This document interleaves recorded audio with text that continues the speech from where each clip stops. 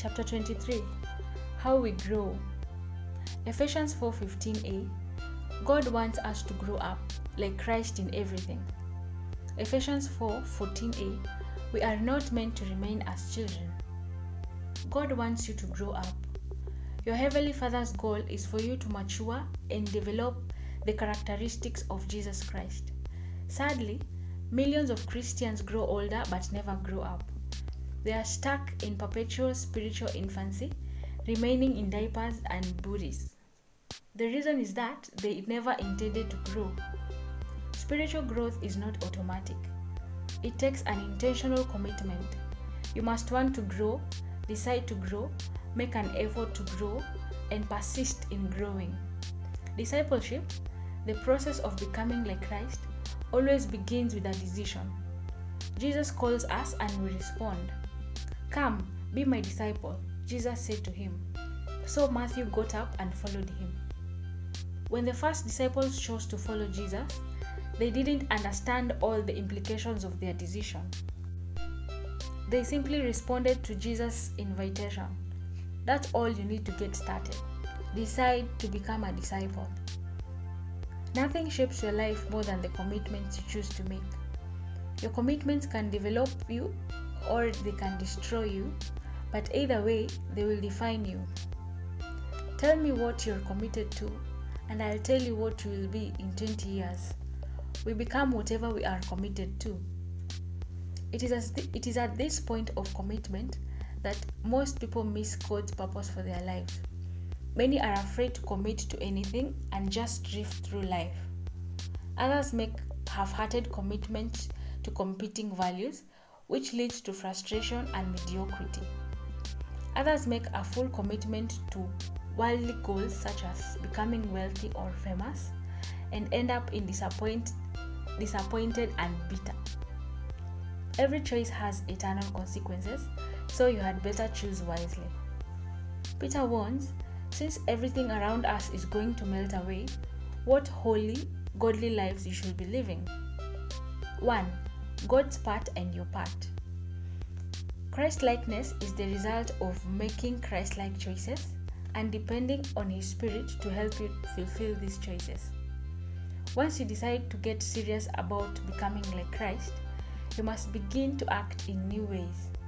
You will need to let go of some old routines, develop some new habits, and intentionally change the way you think. You can be certain that the Holy Spirit will help you with these changes. The Bible says, "Continue to work out your salvation with fear and trembling, for it is God who works in you to will and to act according to His good purpose." This verse shows the two parts of spiritual growth: work out and work in. The work out is your responsibility, and the work in is God's role. Spiritual growth is a collaborative effort between you and the Holy Spirit. God's Spirit works with us, not just in us. This verse, written to believers, is not about how to be saved, but how to grow. It does not say, work for your salvation, because you can't add anything to what Jesus already did. During a physical workout, you exercise to develop your body, not to get a body. When you work out a person, you already have all the pieces. Your task is to put them together. Farmers work the land not to get land, but to develop what they already have. God has given you a new life. Now, you're responsible to develop it with fear and trembling. That means to take your spiritual growth seriously.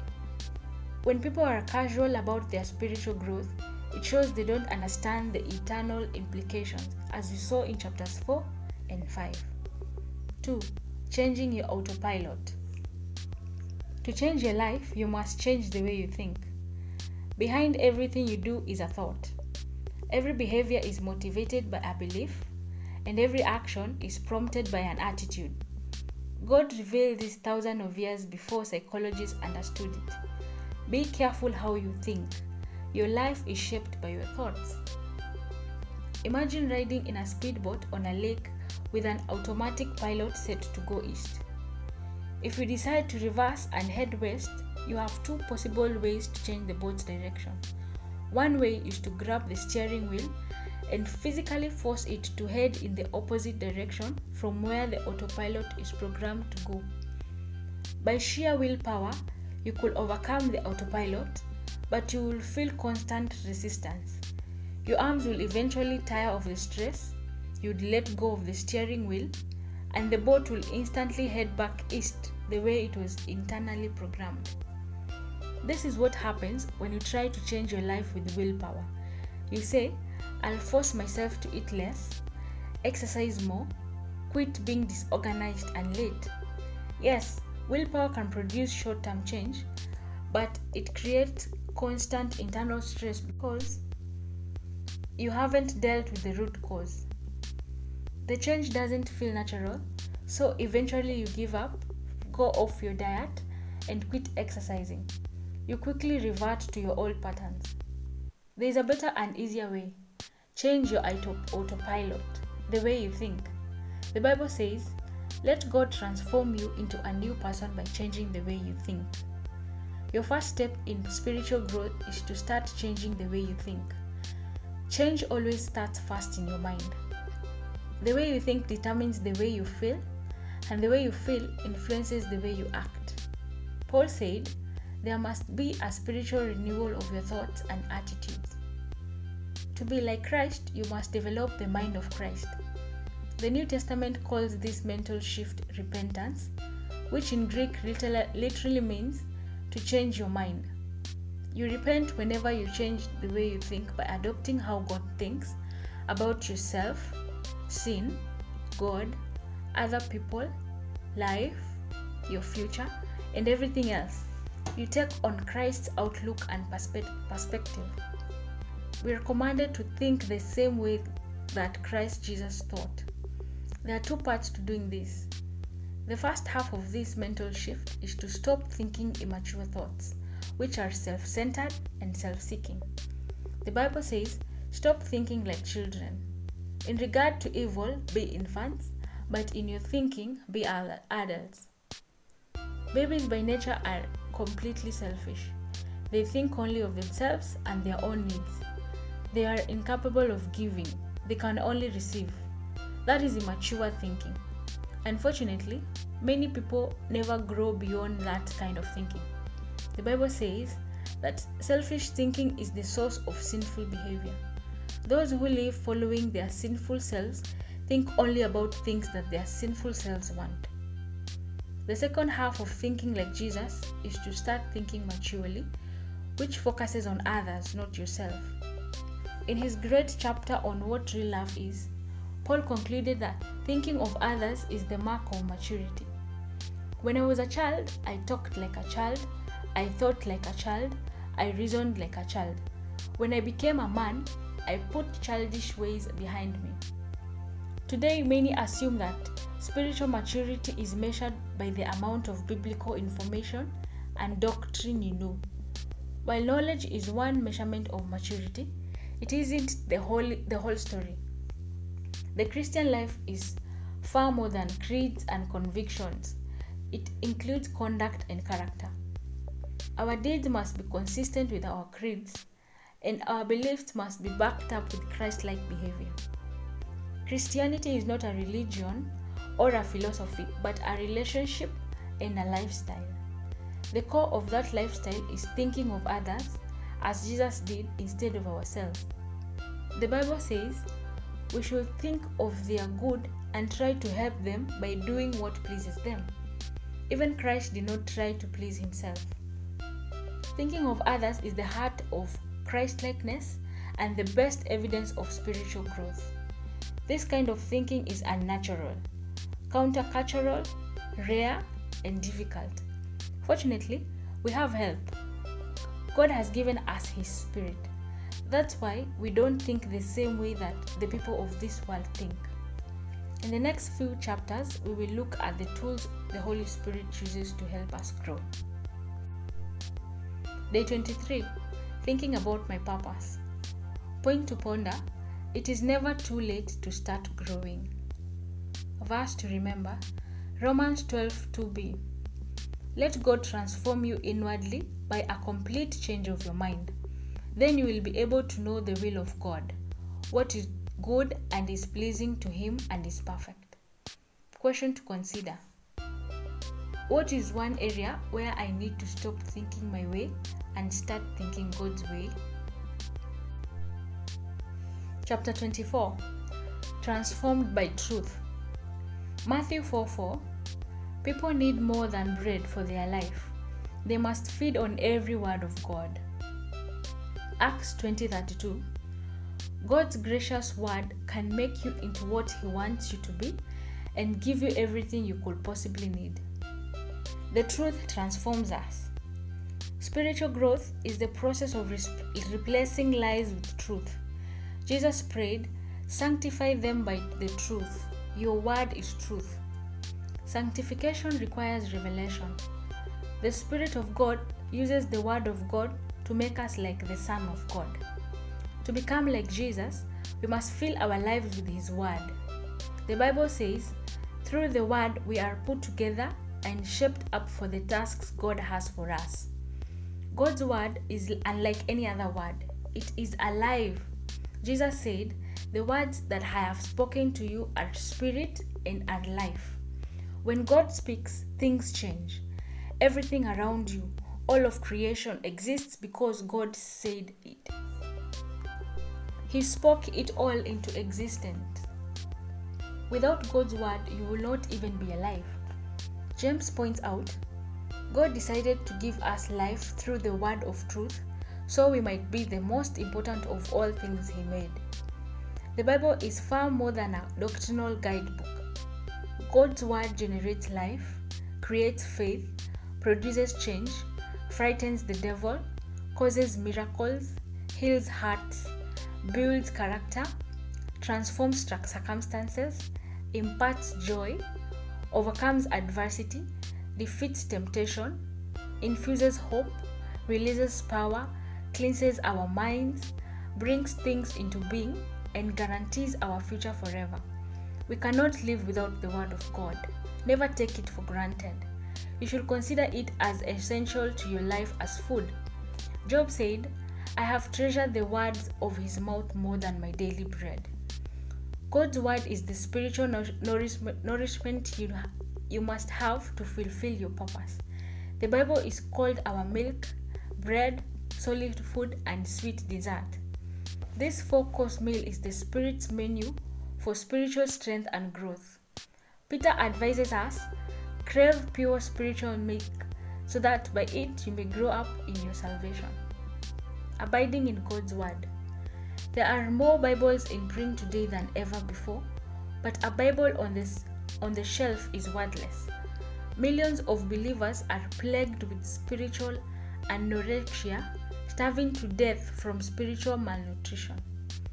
To be a healthy disciple of Jesus, feeding on God's word must be your first priority. Jesus called it abiding. He said, "If you abide in my word, then you are truly disciples of mine." In day-to-day living, abiding in God's word includes 3 activities. 1. I must accept its authority. The Bible must become the authoritative standard for my life, the compass I rely on for direction, the counsel I listen to for making wise decisions, and the benchmark I use for evaluating everything. The Bible must always have the first and last word in my life. Many of our troubles occur because we base our choices on unreliable authorities. Culture, everyone is doing it. Tradition, we've always done it. Reason, it seemed logical. Or emotion, it just felt right. All 4 of these are flawed by the fall. What we need is a perfect standard that will never lead us into the wrong direction. Only God's word meets that need. Solomon reminds us, every word of God is flawless. And Paul explains, everything in the scriptures is God's word. All of it is useful for teaching and helping people, and for correcting them and showing them how to live. In the early years of his ministry, Billy Graham went through a time when he struggled with doubts about the accuracy and authority of the Bible. One moonlit night, he dropped to his knees in tears and told God that in spite of confusing passages he didn't understand, from that point on, he would completely trust the Bible as the sole authority for his life and ministry. From that day forward, Billy's life was blessed with unusual power and effectiveness. The most important decision you can make today is to settle this issue of what will be the ultimate authority for your life. Decide that regardless of culture, tradition, reason, or emotion, you choose the Bible as your final authority. Determine to first ask, what does the Bible say when making decisions? Resolve that when God says to do something, you will trust God's word and do it whether or not it makes sense or you will feel like doing it. Adopt Paul's statement as your personal affirmation of faith. I believe everything that agrees with the law and that is written in the prophets. 2. I must assimilate its truth. It is not enough just to believe the Bible. I must fill my mind with it so that the Holy Spirit can transform me with the truth. There are 5 ways to do this. You can receive it, read it, research it, remember it, and reflect on it. First, you receive God's word when you listen and accept it with an open, receptive attitude. The parable of the sower illustrates how our receptiveness determines whether or not God's word takes roots in our lives and bears fruit. Jesus identified 3 unreceptive attitudes: a closed mind, hard soil; a superficial mind, shallow soil; and a distracted mind, soil with weeds.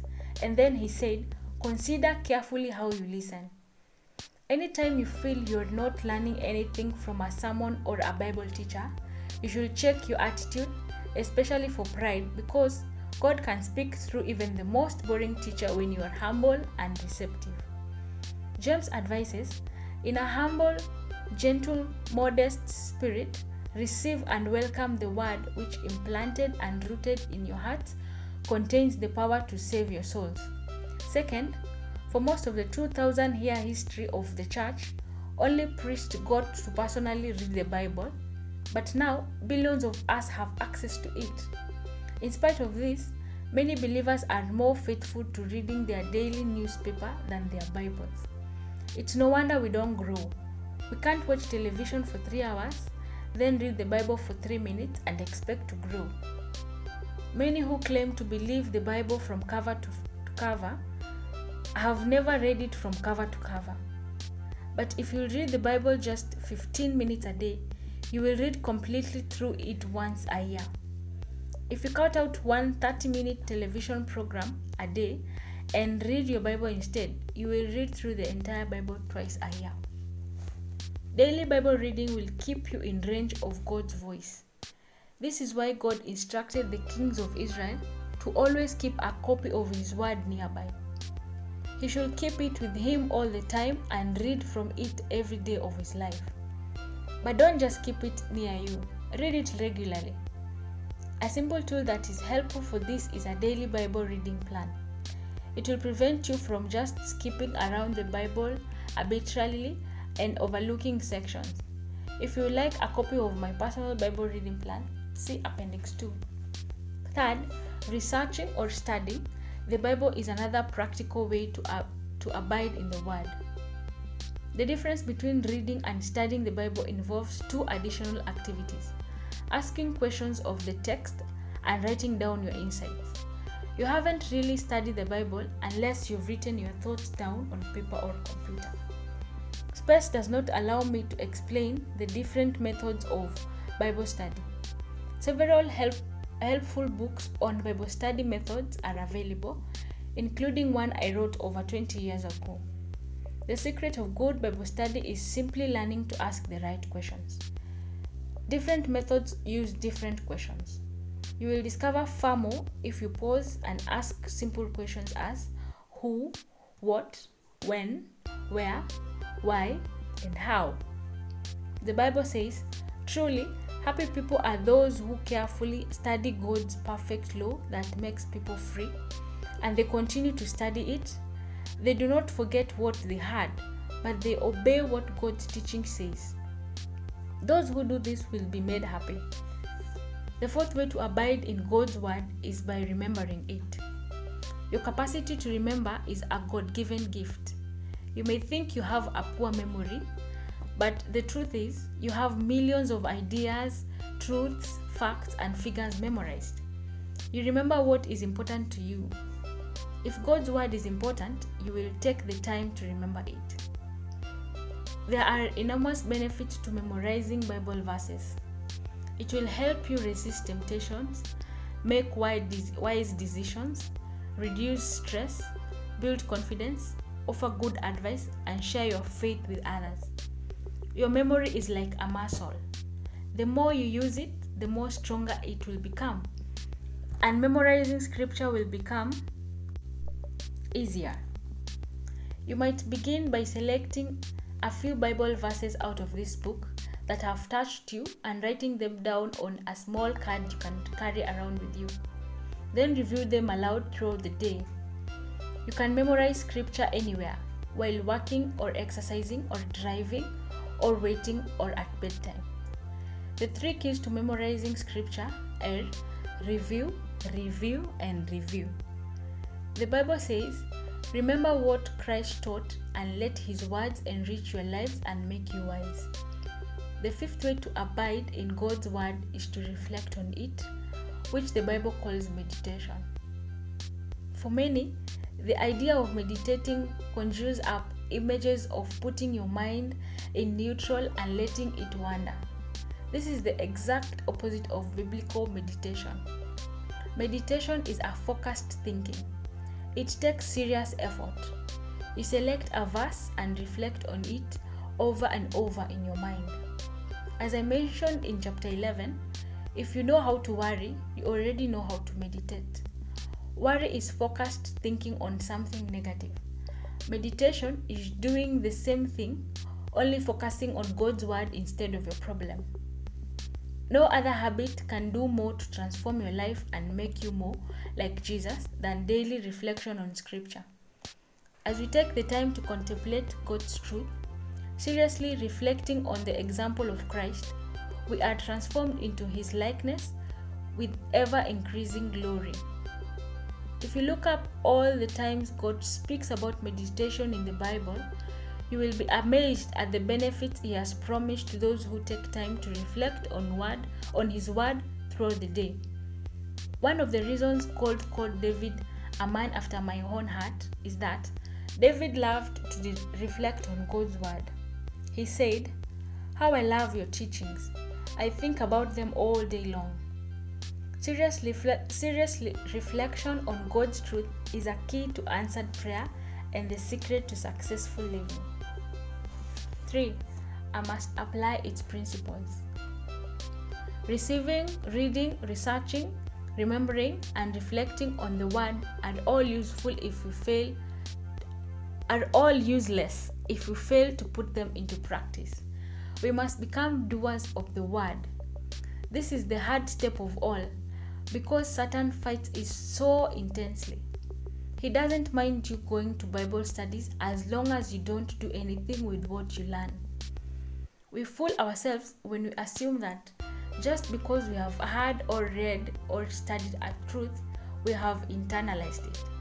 Actually, you can be so busy going to the next class or seminar or Bible conference that you have no time to implement what you've learned. You forget it on the way to your next study. Without implementation, all our Bible studies are worthless. Jesus said, "Everyone who hears these words of mine and puts them into practice is like a wise man who built his house on the rock." Jesus also pointed out that God's blessings comes from obeying the truth, not just knowing it. He said, "Now that you know these things, you will be blessed if you do them." Another reason we avoid personal application is that it can be difficult or even painful. The truth will set you free, but first it may make you miserable. God's word exposes our motives, points out our faults, rebukes our sin, and expects us to change. It's human nature to resist change, so applying God's word is hard work. This is why it is so important to discuss your personal applications with other people. I cannot overstate the value of being a part of a small Bible study discussion group. We always learn from others truths we will never learn on our own. Other people will help you see insights you will miss and help you apply God's truth in a practical way.